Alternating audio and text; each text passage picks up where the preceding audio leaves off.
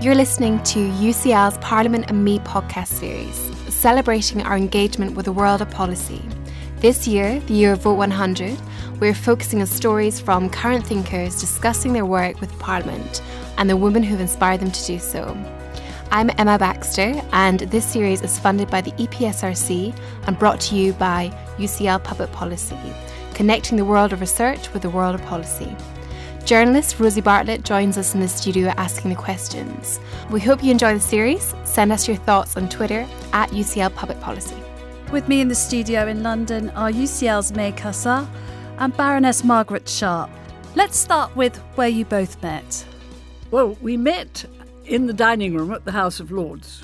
The guy who was the director of the Parliamentary Office of Science and Technology at the time, knowing that the Science and Technology Select Committee had decided that they would like to do an inquiry into science and heritage, had said to me, "Oh, you must meet May Kassar." And he invited her to come and have lunch at the House of Lords. So we met at the dining table in the Peers' dining room in the House of Lords.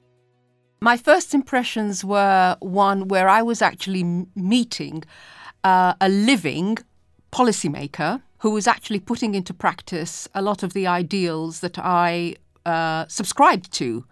Public service, the sense that there is a public good, that whichever walk of life you are in, you ought to have a focus on public good, and that us as academics, we do have a social contract whereby we are paid for by taxpayers, and therefore returning something for the public good is significant and important. There was Margaret sitting in front of me, who I didn't know either at that time, who, as I got to know Margaret over the last 18 years maybe, has really delivered in spades that public good that on the first day that I met her, I felt that, gosh, this is somebody who I think is doing everything that, in theory, I believe we should be doing more of. Well, I'm flattered that May should say all this. But as far as I'm concerned, I think sort of immediately clicked with May. The values that she had just talked about were very much ones that I shared. So I was very sympathetic, I suppose, with a number of different things that came up during our discussion. I mean, one was I had been fully aware that if we wished to see more resources put into science and technology, which had been one of our main aims, that it was very necessary that there should be greater public understanding of science. And I saw science and heritage as a way in which one could immediately engage the public in what was going on, because you got, in some senses, quick returns from it. Take the Mary Rose down at Plymouth or the SS Great Britain. I mean, that they could immediately understand that, as far as the Mary Rose was concerned, for example, that you had to keep it humid all the time, and that the science had shown that it was very necessary to preserve it, to keep it humid, as compared to the SS Great Britain, where you actually had to keep it dry and stop the humidity. So you had those sorts of things impact immediately on the public mind. I mean, another area that I'd been quite involved with was trying to get more women into science and technology. And again, I saw this as an area where women scientists and engineers, but particularly scientists, could see themselves interested in the science that they would be pursuing. And therefore it was a way of attracting more women into science and technologies. And I think, another thing that I think hit me was how there were quite a number of powerful and influential women working in this field, all women leading their departments in different ways, and came on to our advisory committee, gave evidence before us and so forth. I think the select committee procedures helped here, as it meant that we called the policy makers to account, and for that matter, the Department for Culture, Media and Sport, calling them up before us. And it was also a time when the Select Committee itself was very interested in the role of chief scientists. And one feature of DCMS was the fact that it failed to have a chief scientific officer. And we put a great deal of pressure on them to appoint somebody. And in 2004, we actually found in Margaret a much-needed champion. there was no national funding at all or recognition for heritage science. In fact, heritage science as a term did not exist. It was Margaret's inquiry that put that name on the table. For those listening that don't really know what heritage science is, how would you explain it? Tell us in a sentence. In a sentence, it is the application of science, engineering and technology to understanding the materials of heritage, how they change, how they deteriorate, and to help in our understanding and interpretation of cultural heritage. So it's putting the tools of science at the service of making heritage more accessible. We walked out onto the streets surrounding UCL and spoke to people, asking them which buildings really inspire them and why they would like to preserve those for future generations. So I really like heights. So usually all those buildings that have where you can have a good view of the landscape, a good view of the city. So in London, I would say my favorite one is the Shard. But I'm originally from Italy, from Bologna, and in Bologna there's this very high tower, Torre degli Asinelli, like Tower of the Donkeys. Alnwick Castle in Northumberland is a very nice one. It's just the ones that still have a feel of what they used to be. Because I've been to ones like Kenilworth Castle, which are just ruins and just walls, whereas to actually be able to go inside and feel it more is what you think attracts people to history more, and people become part of it more than just a ruin. I grew up very close to a bunker where people used to go and shelter from the bombs during the Spanish Civil War, and I think it's very important to preserve it because it's part of our history. Well, there's a corner shop near me to when I was a kid, and we used to go get loads of sweets and stuff with my friends. So I would really be gutted if I saw that was to be demolished or closed down. If you were, for example, to take a piece of cultural heritage or a building into your TARDIS for the future and preserve it in a sustainable way, what would that be? I would find it very difficult to choose one. What I would probably choose is the stories and the memories that people and communities tell about heritage and what inspires them.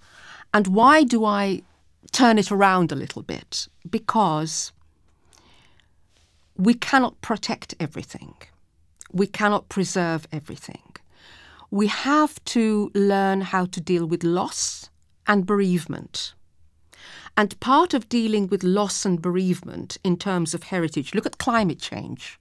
Look at all the heritage that is around our coast and the risk that it's at of falling into the sea. What can we keep from that? It is the stories and the meaning that heritage has to communities. So I would collect stories about heritage. I think I'm slightly with May in saying that it's a wider issue, although I'm also very conscious of what pleasure I get. For example, just outside Guildford there's a house called Clarendon House, which was a rather fine 17th century house, which burnt down recently. And the National Trust are, in fact, putting it back together, or putting quite a lot of it back together again, in order to preserve it. And, I sometimes find myself wondering, is it really worth doing that? But in a sense, it is, because for future generations to understand how people live, you have to have examples of the way in which they live. I mean, the fire at Windsor Castle was absolutely central in terms of retraining a whole lot of people in wood carving and stone carving, for that matter. We spoke a little bit, both of you, earlier about the public importance of your work. And I'm just wondering, May, whether working so closely with policymakers has made you change the way you present your research. Tell us a little bit more about your, I call it a bus, but you call it a mobile heritage lab, which is a very clever way of getting your science out onto the streets. So a lot of heritage is small and portable, but a vast majority of heritage is fixed, fragile and large. And therefore you cannot get it into a building. You've got to think of, for example, Stonehenge. Yeah? Fixed, large, fragile, and been around for thousands of years. So if you can't apply the science in a laboratory, you've got to make the laboratory go to the heritage. And so we applied to EPSRC, the Engineering and Physical Sciences Research Council, for a grant to create a vehicle, a bus, which is equipped with advanced instrumentation, but also with very simple microscopes and magnifying glasses, so that we can actually take it wherever we need to go on site to do our scientific research in the field. But we also take it to other places where there is a knowledge exchange or public engagement opportunity. To give you an example, the most recent, we've been to North Kensington, to Wilberforce Primary School, where the science teacher got in touch as a result of the Deputy Chair of Governors' encouragement, who knew about us. And we arranged a day for forensic heritage science with the 7 to 11-year-olds who hadn't ever thought about science in that advanced and applied way. 3 of our female PhD students went with the bus, and we parked in the forecourt of the school. And the students, the children, were given the case of a painting that had actually been stolen, and where they needed to identify whether the painting that had been recovered was the original. And we helped them apply scientific techniques, and through this story, we were able to engage them with the science of heritage. Margaret, conversely, as a policymaker working with academics? In general, I find myself actually very depressed at the degree to which policymakers in Parliament, how little actually interest they have in evidence-based policy. That, I mean, there's an enormous amount of evidence that they're presented with constantly. I mean, on the one hand, from academic research, and they know far too little about what is going on in academia, but also from their own select committees and from the associated parliamentary groups that again are doing inquiries of one sort or another. There's an enormous amount of evidence constantly being presented to them. Most parliamentarians have their own ideas as to what they want to do, and I regret to say often pay remarkably little heed to the evidence that is there. So just to close, what advice would you give an early career researcher about working with policymakers? I was very lucky. So you have to assume a dose of luck. I think it is to make sure that you're not wasting the other person's time, that you have the evidence to back up your statements, and that you use people's time sparingly and then use more of their time as they begin to show interest. Get to know your parliamentarian and where their interests lie and play to their interests, and then you can engage them. And in engaging them, you can actually also move them, because if you can push them, nudge them, I suppose, in new directions and open up their minds. It is not, sadly, the way of departments these days to look broadly at the field and to search, to do what we always require our graduate students to do, which is to do a survey of the literature to start with.